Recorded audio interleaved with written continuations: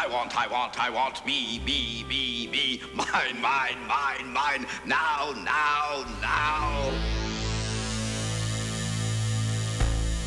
You know you're responsible for what you hear. You know you're responsible for what you hear.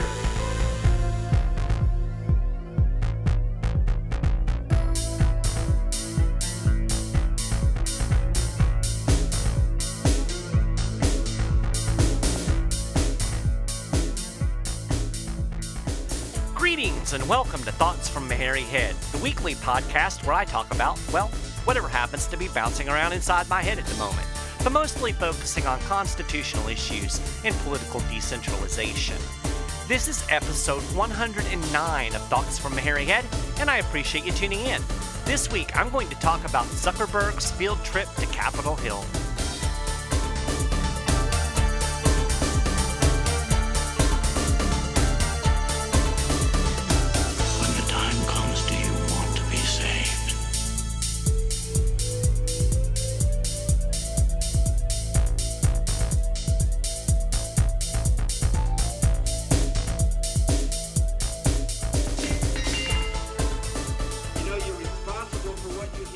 Well, hello out there, everybody. I hope you're doing well today. I thought it would be fun to talk a little bit about Facebook CEO Mark Zuckerberg's trip to Capitol Hill. He got to take a little field trip. It was the big boy version of getting called into the principal's office. Mark spent about 10 hours testifying at a joint hearing before the Senate Judiciary and Senate Commerce, Science, and Transportation Committee. And this was kind of, I think, as a result of news that's come out recently about a data firm that accessed Facebook's user information. And I know a lot of people are concerned about this. You know, I always look at it this way as far as Facebook goes. You know, I just assume that anything I put on Facebook, even if it's quote unquote private, is public. I don't put anything on there that I want to be actually private. I just assume that all my data is being given away. I think that's the smart way to handle it. And so I don't really get all bent out of shape about what Facebook is doing with privacy. I use it.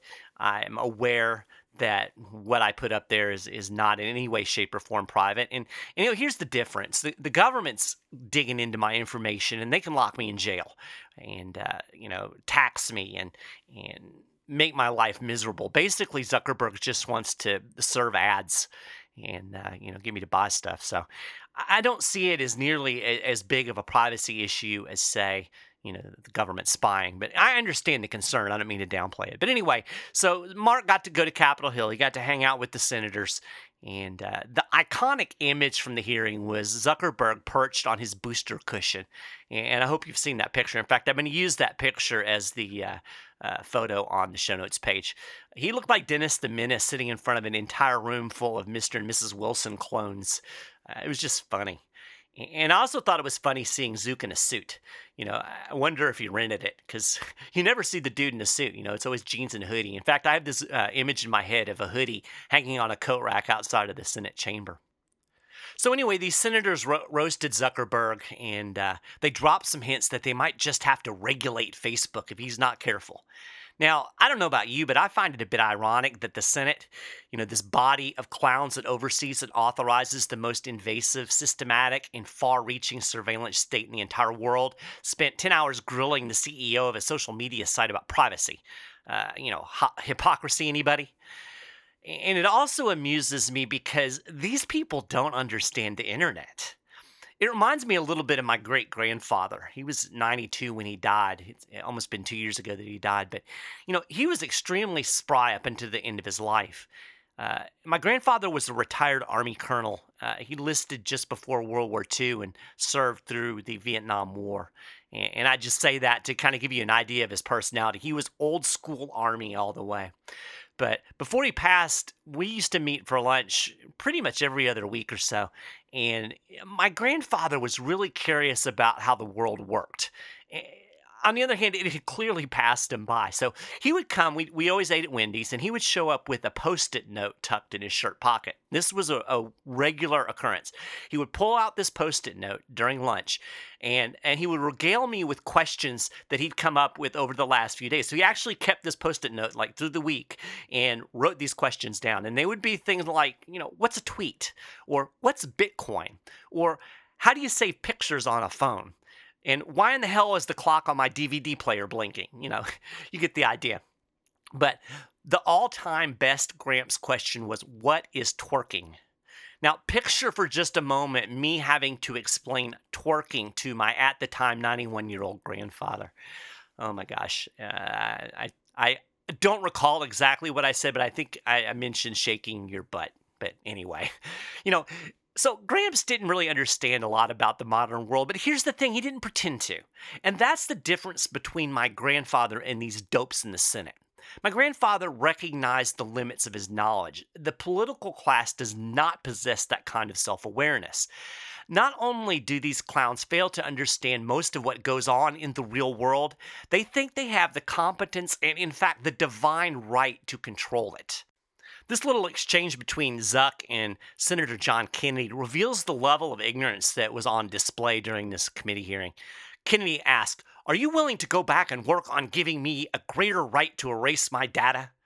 Zuckerberg, "Senator, you can already delete any of the data that's there or delete all of your data."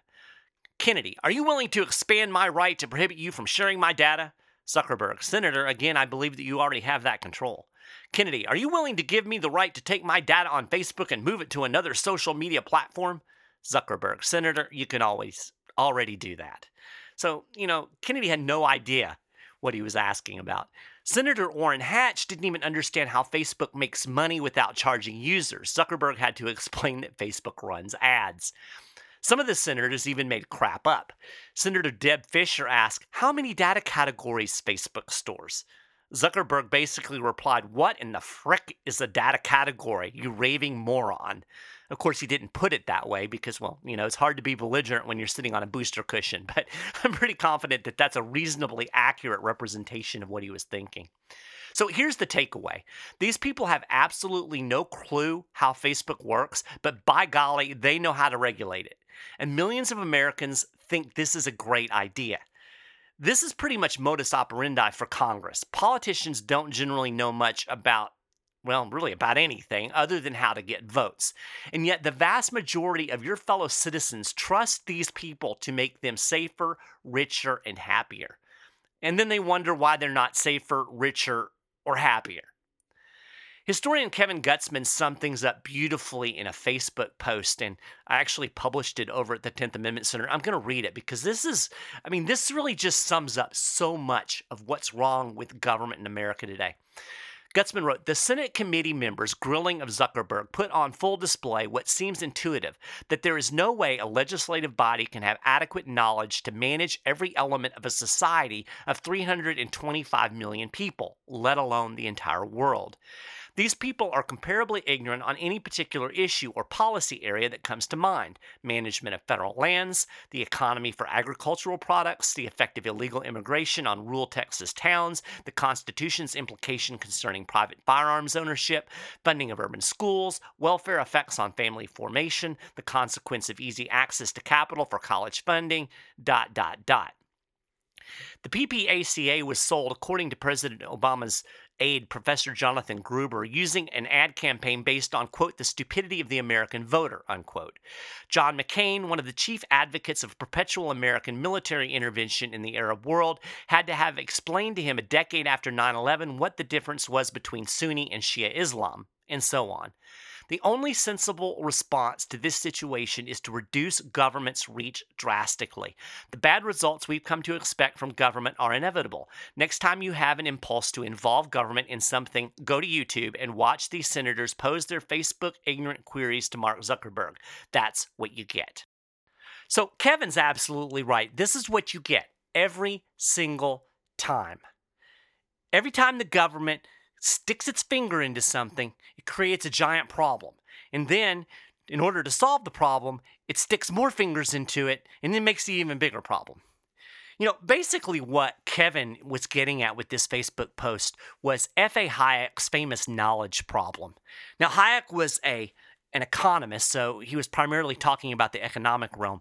And basically what he said was that there is no way that an individual or even a group of individuals, no matter how smart they might be, how many PhDs they might have, how brilliant they are, there's no way that these people can plan and control an entire economy because there is no way for them to know all of the things that they need to know. There's just too much data. There are too many contingencies. There are too many unforeseen consequences that they will never be able to anticipate. So whenever they try to do something, they're going to mess it up. They lack the necessary knowledge. We saw this on full display in the Senate. These people don't know anything about Facebook, and yet they claim that they're going to be able to regulate Facebook. They're going to protect your privacy. They're going to make everything great and wonderful. So yeah, they don't know anything, so let's put them in charge of everything.